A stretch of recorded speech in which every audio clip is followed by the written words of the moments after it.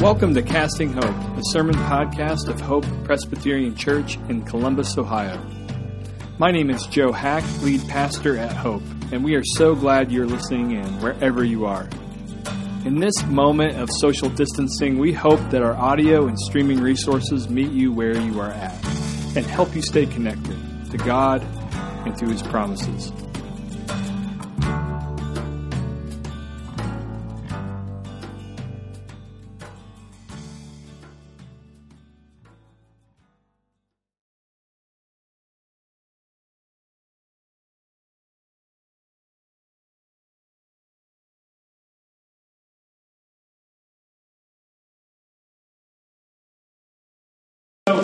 Today is the start of a brand new sermon series that we are calling Following Jesus in the Wilderness. So the Gospel of Luke will be our guide in this series, and in particular, chapters 9 through 19. So Luke's Gospel covers a lot of ground in the life of Jesus. It starts with the supernatural conception of Jesus, and you could say it ends with the supernatural ascension of Jesus. So that's quite a big span. And yet, within Luke's Gospel, there is a 10-chapter travelogue, we'll call it. And it starts in verse 51 of chapter 9. In verse 51 of chapter 9, Luke says, "When the days drew near for him to be taken up, he set his face to go to Jerusalem, and from this moment until Palm Sunday, in the Gospel of Luke, Jesus and his followers are on the move." It's a theme in Luke's Gospel. Luke wants us to understand that for 10 chapters, Jesus and his disciples are on a journey. And so, in fact, like close readers of the Gospel of Luke have noticed that Jesus and his disciples are constantly moving in this section. So if you have your Bible open, actually, to chapter 9, verse 51, you can see their movement right away, just right away. It says, "He sent messengers. They went on to another village.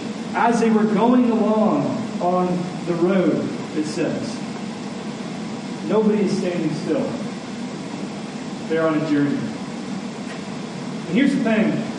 There are a lot of clues that Luke wants us to think of another journey in our Bibles as well. In the book of Exodus, Moses leads God's people through the wilderness to the promised land. Nobody stood still. They were on a wilderness journey. So I think Luke is telling us something important. Jesus is the new Moses. His followers are the new Israel. And in this 10-chapter travelogue, Jesus and his followers are on a journey through the wilderness toward a new Exodus. And it's as if Luke is inviting you and me on this same journey with Jesus. And so for the next few months, we're going to learn what it means to follow Jesus in the wilderness.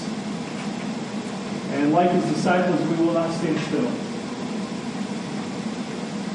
In this series, these next few months will include the 40-day season of Lent. 40 days that are purposefully shaped, like the 40 years in the wilderness, that are purposefully shaped like the 40 days Jesus spent in the wilderness. So let me just read, starting in verse 51, we'll wrap up in verse 62, 10 verses. The very beginning of this travelogue with Jesus. This is verse 51, and this is God's word. "When the days drew near for him to be taken up, he set his face to go to Jerusalem. And he sent messengers ahead of him, who went and entered a village of the Samaritans to make preparations for him. But the people did not receive him, because his face was set toward Jerusalem. And when his disciples, James and John, saw it, they said, 'Lord, do you want us to tell fire to come down from heaven and consume them?' But Jesus turned and rebuked them. And they went on to another village." Verse 57, "As they were going along the road, somebody said to him, 'I will follow you wherever you go.' And Jesus said to him, 'Foxes have holes and birds of the air have nests, but the Son of Man has nowhere to lay his head.' To another he said, follow me. But he said, Lord, let me first go and bury my father. And Jesus said to him, leave the dead to bury their own dead, but as for you, go and proclaim the kingdom of God. Yet another said, I will follow you, Lord, but let me first say farewell to those in my home. And Jesus said to him, no one who puts his hand to the plow and looks back is fit for the kingdom of God. So, Lord, with the words of my mouth, with the meditation of all of our hearts here this morning, be pleasing and acceptable to you. You are our rock, you are our Redeemer, and Holy Spirit, with your empowering presence, open our hearts so that we would see Jesus and worship him, that we would actually have more delight in Jesus by the time the sermon is over than when we walked into this room. Would we encounter Jesus the person, not Jesus the idea? And we ask this in his name. Amen. Well, a few months ago, if you were with us, I gave you some tips on how to teach a board game. A lot of you were asking. No, you weren't. And I told you about the importance of telling a story. Remember, I said, if you really want your friends to get into this game with you, you have to tell a story and you have to allow them and invite them into this story so that they want to take part. And they will have more fun. I promised you that they would have more fun. Well, I know you're asking for more advice. So let me just give you one more tip. Make sure to tell your friends exactly what they're getting into on board game. Every board game worth playing actually has a little thing on the side of the box. It says estimated time, complexity level, how long it takes, how hard it is. And I've learned it's kind, and I've learned it's actually hospitable to let folks know what they're getting into. So if your friends aren't excited about like a 4-hour brain burner, maybe it's deeper now. Maybe it's deeper now. See, when you're inviting others into something, it's kind to let them know what they're getting into. We all appreciate this. If we're invited to serve on a leadership team, it's kind to let them know in a broad sense what kind of commitment and what kind of involvement this will cost in their life. Or if you've been asked to be part of a board, it's kind for them to say, hey, this is what it'll cost you. This is the cost of joining our board. This is why we have movie trailers. This is why there are dust-covered summaries on big books. I never buy a book without reading the inside dust cover. How about you guys? Because that's like a 10 to 20-hour commitment I'm going to give my life to, and I can't get it back. And it's just kind of the publisher to say, this is kind of what you're going to get into if you choose this journey. This is why I recommend premarital counseling. I can't tell you specifically what kind of challenges and joys that any engaged couple will encounter in marriage, but I can give you a broad overview of the kinds of joys and challenges that often occur within a marriage. And it's helpful, and it's kind, and it's wise to know in advance before you say I do. Well, this is one of Luke's goals in chapters 9 through 19. It's a mini manual of what it means to follow Jesus. It's like pre-discipleship counseling. It sketches this high-level map of discipleship, but it is a high-level map. It doesn't show us every specific detail that you will encounter when you follow Jesus. But like pre-marriage counseling, it will give you a broad picture, so there are no broad surprises. Think about the last time you used Google Maps, for instance. You know how there's a plus and a minus button at the bottom? Well, when you press the minus button, the map zooms out and you get the big picture. When you press the plus button, the map zooms in and you see everything. You even see maybe a street view picture of exactly what it looks like. But when you press the minus button, it's not everything that you see, but it's enough to keep you oriented. The late J.I. Packer, he compares the Apostles' Creed that we recite on Sunday mornings to a high-level map. The Creed leaves out a lot of specific terrain, he says. But it gives you what C.S. Lewis called mere Christianity. Just as a quick plug, starting in February, our church will be starting Sunday school once a month.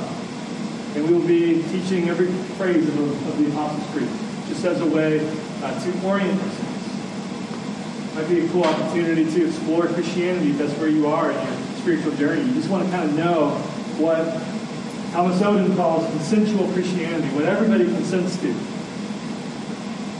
Broad, big picture map. So we'll just be working through that. We'll be team taught with me and Aaron Badenhoff, and we invite you to that. More details to come with this, but we are excited. And I think this high overview map is a helpful image for us. This 10-chapter travelogue is a kind of high-level map. It's like mere discipleship.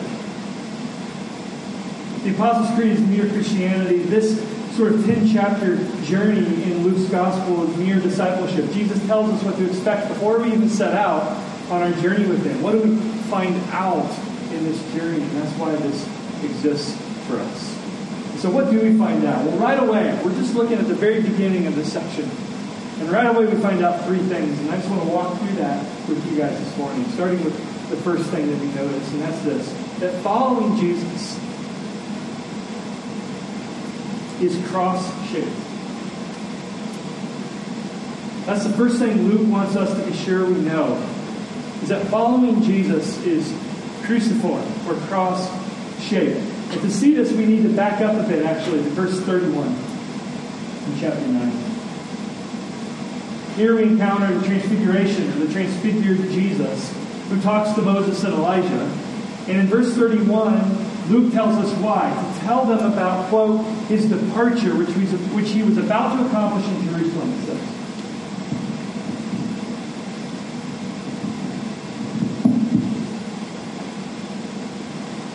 And that word departure in the Greek is literally Exodus. Exodus. So let me read that verse again with that translation in mind. Some of your footnotes may show you this. Jesus was talking about his exodus, which he was about to accomplish at Jerusalem. So Luke wants us to know that Jesus is accomplishing a new exodus, and that new exodus was going to occur in the city of Jerusalem. Remember what the first exodus accomplished, so that we can better understand what Jesus is walking towards when he says, I'm setting my face towards this exodus. The first exodus, remember, accomplished judgment for Egypt and rescue for Israel and all who joined Israel. We're told Egyptians joined Israel in the Exodus. A foretaste of Epiphany, when all the nations hear the good news of Jesus. Well, apparently, something like this, judgment and rescue, is going down in Jerusalem. That's what Jesus says to Moses and to Elijah. Moses knows something about the Exodus. So Jesus says, yeah, something like that. Something like that, folks, is going down. So fast forward a bit to verse 44 in chapter 9. Jesus says to his disciples, let these words sink into your ears. The Son of Man is about to be delivered into the hands of men. And so what we can do when we put these two pieces together is we can start to see something that's happening. The Exodus salvation judgment event will involve the handing over of Jesus, the death of Jesus, a cross. The Exodus salvation of God's people is going to be accomplished by a death.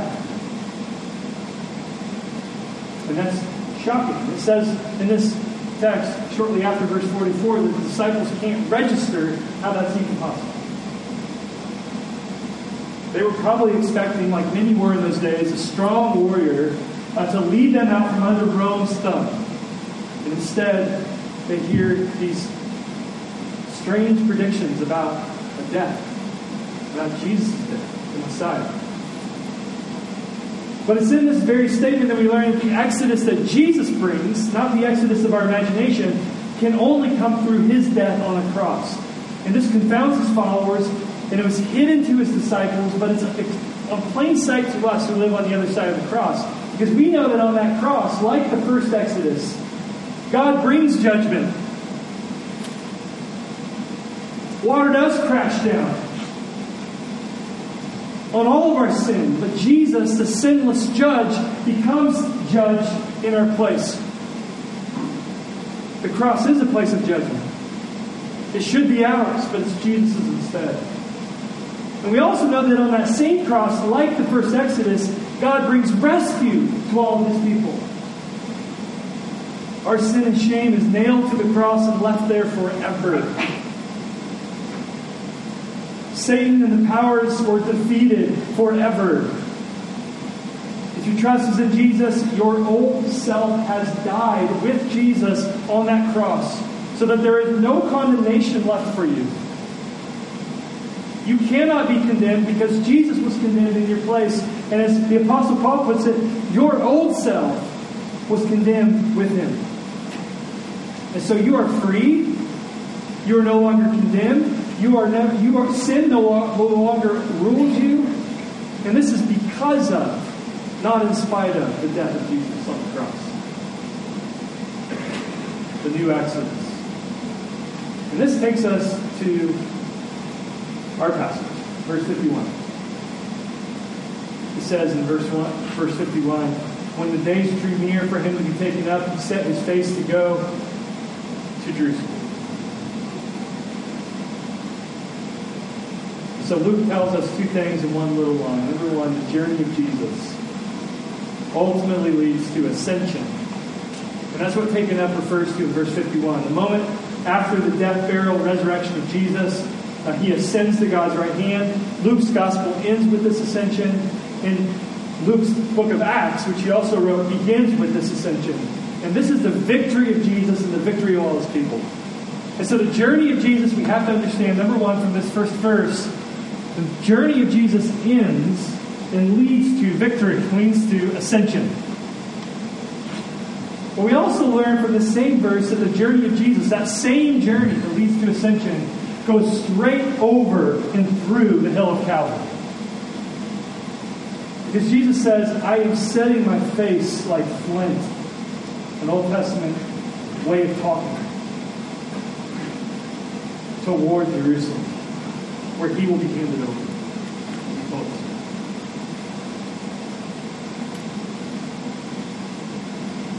The victorious ascension is a path that runs through the cross, not around it. Not around it.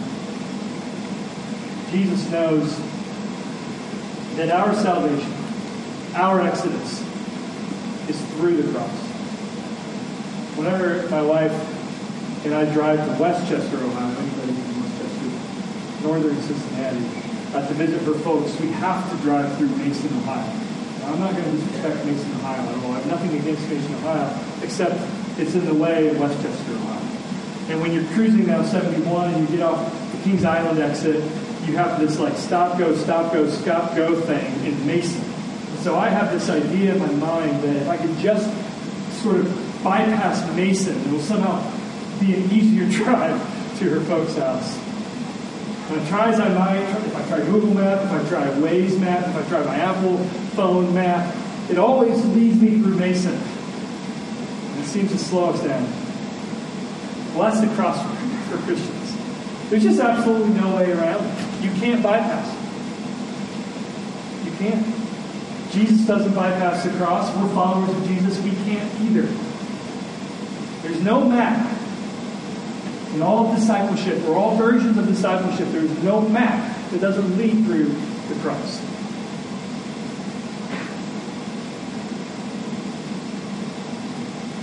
Look at verse 23 of chapter 9. Jesus said to all, if anyone would come after me, let him deny himself and take up his cross daily and follow me. For whoever should save his life will lose it, but whoever loses his life for my sake will save it. So this means the cross-shaped journey in the wilderness means that we don't just benefit from the cross, but we also bear the cross. And that's what it means to follow Jesus. You benefit from the cross and you bear a cross. So this means a few things. Number one, we need to stop following what author Pete Scazzero calls the Americanized Jesus. In his book, Emotionally Healthy Discipleship, he says we need to stop following this Americanized Jesus. He observes how in America the church may be Christ-centered, but it is often not cross-centered. Think about it. Our American story celebrates a few things. It celebrates success at all costs. It celebrates comfort above all. It celebrates self-actualization. It celebrates unqualified greatness. But if we follow Jesus as Luke presents him, we are on a path that is cross-shaped. It leads to a cross. It leads through a cross. And the cross challenges this American story just does. The cross challenges our story of comfort at all costs. So discipleship is often uncomfortable. Following Jesus is often uncomfortable. If there is a movie preview for what it means to follow Jesus and it doesn't involve discomfort, then it is not previewing what discipleship of Jesus is according to Luke. Cross shape. The cross challenges our story of self-actualization. So discipleship is a daily death to sin and the false self that was crucified with Jesus. The cross challenges our story of success. Discipleship looks to many like losing. And the cross challenges our story of greatness. Discipleship is not greatness as the world made it. It just isn't. But it is sacrifice. If discipleship of Jesus is indeed cross-shaped, then it means that sacrifice will be the tenor of our life. It means that we will lay down our life and lay down our privileges for the sake of others flourishing all the time. And that feels like death. Amen? It feels like death. When you lay down what is rightfully yours so that others will flourish, we're following Jesus. And it's precisely because we benefit from the new exodus of Jesus on the cross that we can bear a cross and lay down everything. So following Jesus, discipleship, number one, we just learn it in this very first verse, is cross-centered. Number two, following Jesus is compassion forward. Compassion forward. Look what happens at the start of their journey toward the cross in verse 52. So he sent messengers ahead of him. Interesting here, that word messengers is actually angel. And we know from the Exodus story that angels were sent in advance during the Exodus. And so is Luke giving us yet another hint that what's going on here is a new Exodus? I think so. So he sent messengers ahead of him who went and entered a village of the Samaritans to make preparations for Jesus, but the people did not receive him. Why? Because Jesus' face was set towards Jerusalem. And when his disciples, James and John, saw it, they said, Lord, you want us to tell fire to come down from heaven and consume them? And we kind of laughed. But they were sort of looking at Elijah in the Old Testament. They're like, that's what Elijah did. Can we do the same? They rejected you. We love you. They don't love you. Let's just get it over with. And what does Jesus do? He turned and he rebuked them. And they went on to another village. So two things to notice here briefly. Number one, Jesus extends his welcome to those most likely to reject him. So that's just number one. We don't have all the time in the world to get into it, but suffice it to say, Samaria and Samaritan villages are very unlikely communities to accept and to embrace the welcome of Jesus. And anybody going to Jerusalem, kind of like lowest on the list of most likely to warmly embrace the welcome of Jesus who's heading to Jerusalem. And guess what? They did not embrace the welcome of Jesus heading to Jerusalem. But guess what else? Jesus extends his welcome regardless. Second thing we can notice from this passage is that Jesus rebukes the disciples' snap judgment, we'll call it. Our snap judgment. So verse 54 tells us that James and John wanted to be like Elijah, call down fire on heaven on these folks. They wanted the Samaritan village to have it. To experience the final justice and judgment of God. then and there.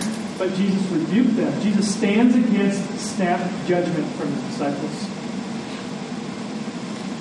Jesus wants them and us to know that their job, our job, is invitation. It's invitation, not final judgment.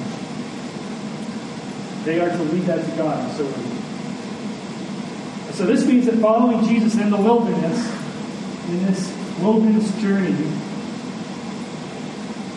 it means that we are on, as one pastor puts it, we are on a mission field, not a battlefield.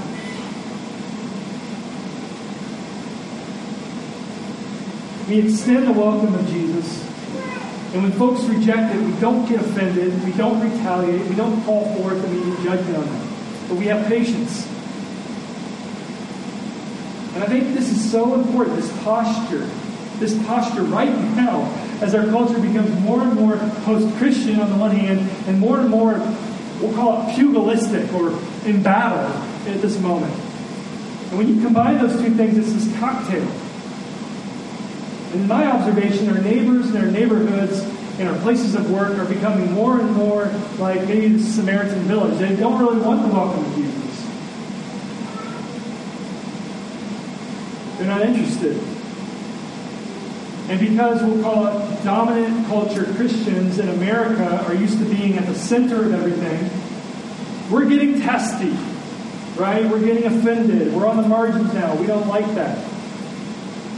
Here's the thing. I love what Pastor Scott Sauls says. He makes the point that the church is just better on the margins than what's happening. We're so much more faithful.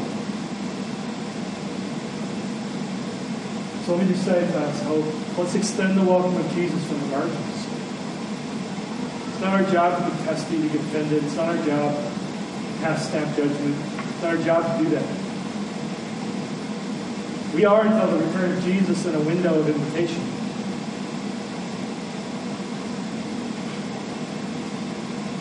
Don't expect a red carpet. And if friends of yours, family members of yours, reject the welcome of Jesus, the Jesus you love, don't call fire from heaven in whatever version that would look like for you.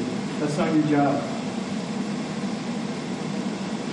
My wife, she loves hosta plants. You guys love hosta plants? Hostas are great. I know Michelle might love it. When I think of illustrations, actually, always the plant lovers, they would love it. Plants thrive, these hostas thrive on the margins. That's just what they do. They're not the center of attention. They don't need direct sunlight. They don't need to be affirmed by their neighbors, their plant neighbors, to thrive. They're actually called power perennials. Isn't that a cool word? Power perennials. And here's why. Because it seems like the harsher the conditions, the more marginalized they are, the more beautiful they become year after year after year after year. That's following Jesus in the wilderness. We're power perennials. We're hostas. We're not plants that require constant affirmation and applause from our neighbors. We're our colleagues.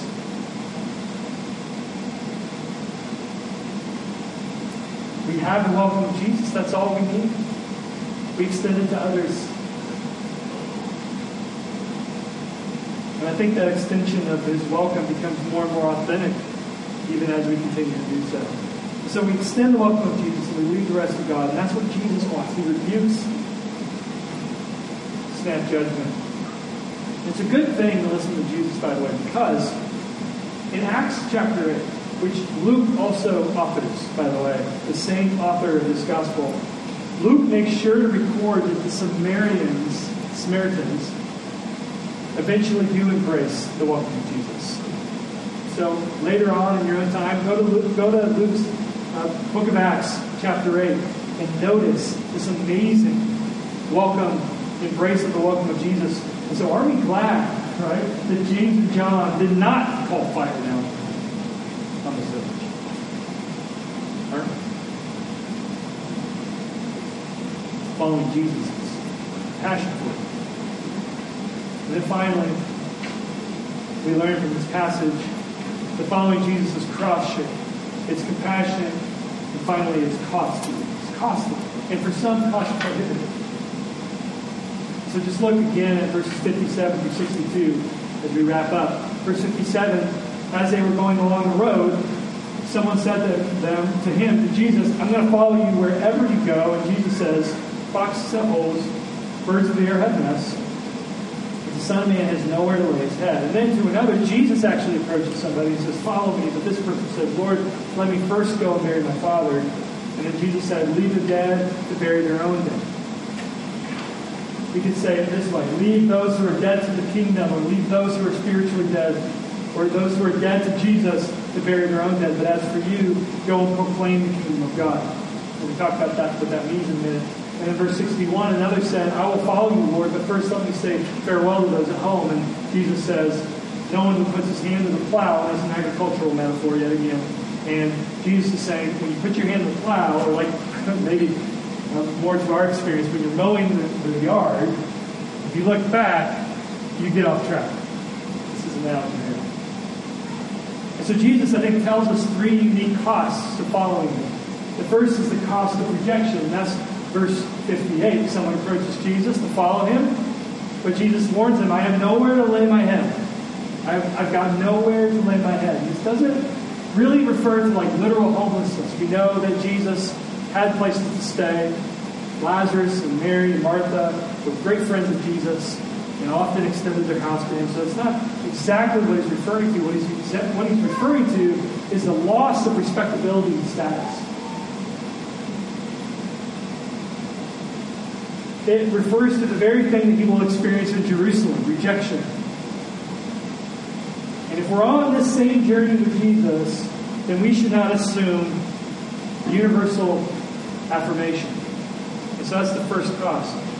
The second cost is, we'll call it the cost of repentance, because this is verse 60. Jesus summons someone. They want to first bury their father. That seems like a very reasonable thing to do. And what Jesus says seems harsh. What Jesus is doing is he's making a point that he's made in other places in the gospel. When you follow him, he becomes your priority relationship.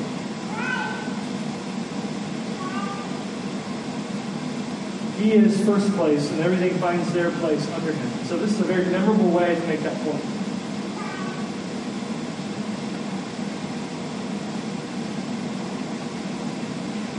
I think a helpful definition of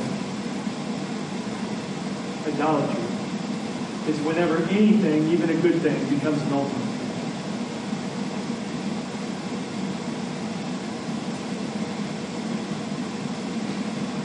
And this is what Jesus is saying. He's saying even the best of things is not the ultimate of things. And that is either a ridiculously bold statement or it's an appropriate statement because Jesus is Lord. And I think that's exactly what Jesus is saying. If I am the Lord, and everything, even the best of things, find their place under my lordship. And that's a cost. That's a cost of discipleship. That means when we follow Jesus, we commit ourselves to a life of constant repentance, of constant searching. What am I placing above Jesus right now? And then when you notice those things, whether it's status at work, whether it's comfort at home, whatever it is that you're placing above Jesus, what we do in discipleship, in this journey of the wilderness, is we purposefully say, Jesus, like, I take this thing and I place it underneath me. Put it underneath me. And that's repentance. That's a cost. That's a cost of discipleship. We do it every day. And then finally we see with this third person the cost of what we'll call resolution. So in verse 61, a person wants to say farewell and look back. But Jesus said, you can't keep looking back when you're following me. So you have to have the same resolve. I'm setting my face in Jerusalem. All my disciples set your face with me. That's a resolve. That's a resolution. When we decide to follow Jesus, we are all in other words. We like to keep our options open. But Jesus says, this is something you must let go of. Options will start to close in your discipleship with Jesus. It's like marriage in a way.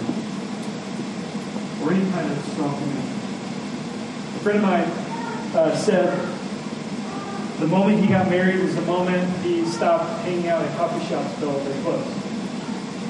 So, why did he say that? Because marriage was a narrowing, not an enlarging, of his options on weekday nights.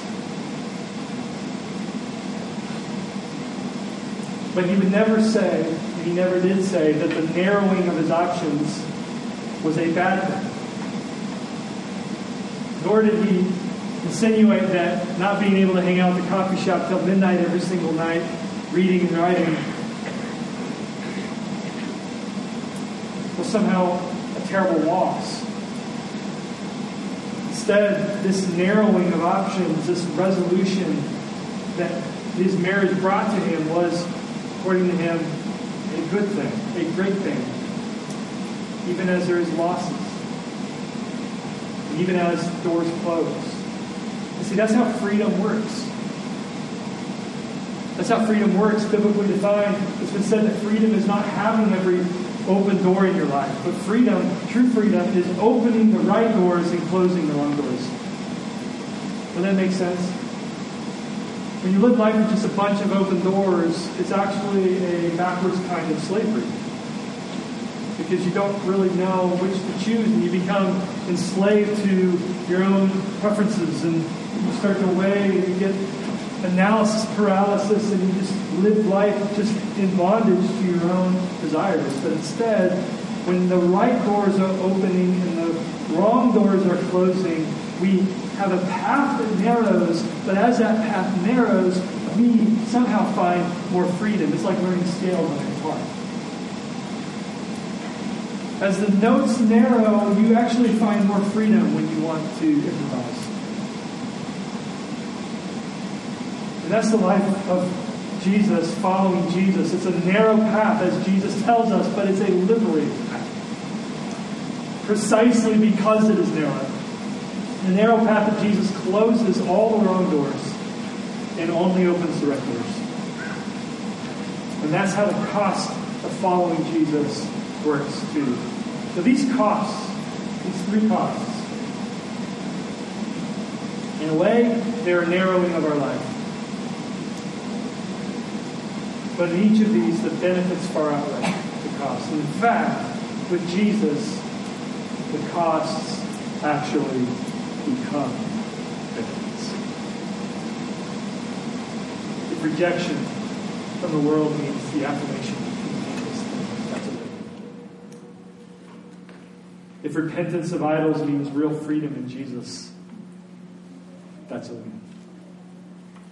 If a life of resolve means eternal life, that's a win. And that's the journey with Jesus, friends. Once we're in, we're in. Jesus wants you to know that's a very big thing. It's a very big thing. So just right away, while I'm just preparing for the journey, as we prepare for this journey, we just got to remember this journey with Jesus is shaped like a cross. It's compassion forward. It's costly. But in all three of those things, following Jesus in the wilderness means we have His dust on our face. It means that we're covered. We're covered by Him. We're safest behind Him. And when we fail Him on that journey, when we wander on that journey, He's the great shepherd who stops what He's doing and grabs us. And when He heads to the Exodus, He dies in our place and rises for our justification so that we would have eternal life. This journey with Jesus, it's not easy. Jesus gives us plenty of warning. But it is good. It is good because He is there. Lord, we ask that You would enable us, if we're here this morning, enable us to take one more step, if we've been walking with You for a while, to continue our journey with You in this wilderness. Where following You these days does feel like a wilderness journey. We don't feel quite comfortable. We're off balance. We don't really know where we're going. And oftentimes we ask, Lord, what have I gotten myself into? But in those moments, would you remind us that this narrow path is the best path because you are with us here.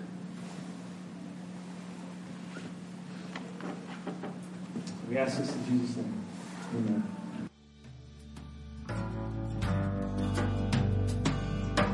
Thanks for tuning in. For more information about our church and for more resources like this, visit our website at hopechurchcolumbus.org.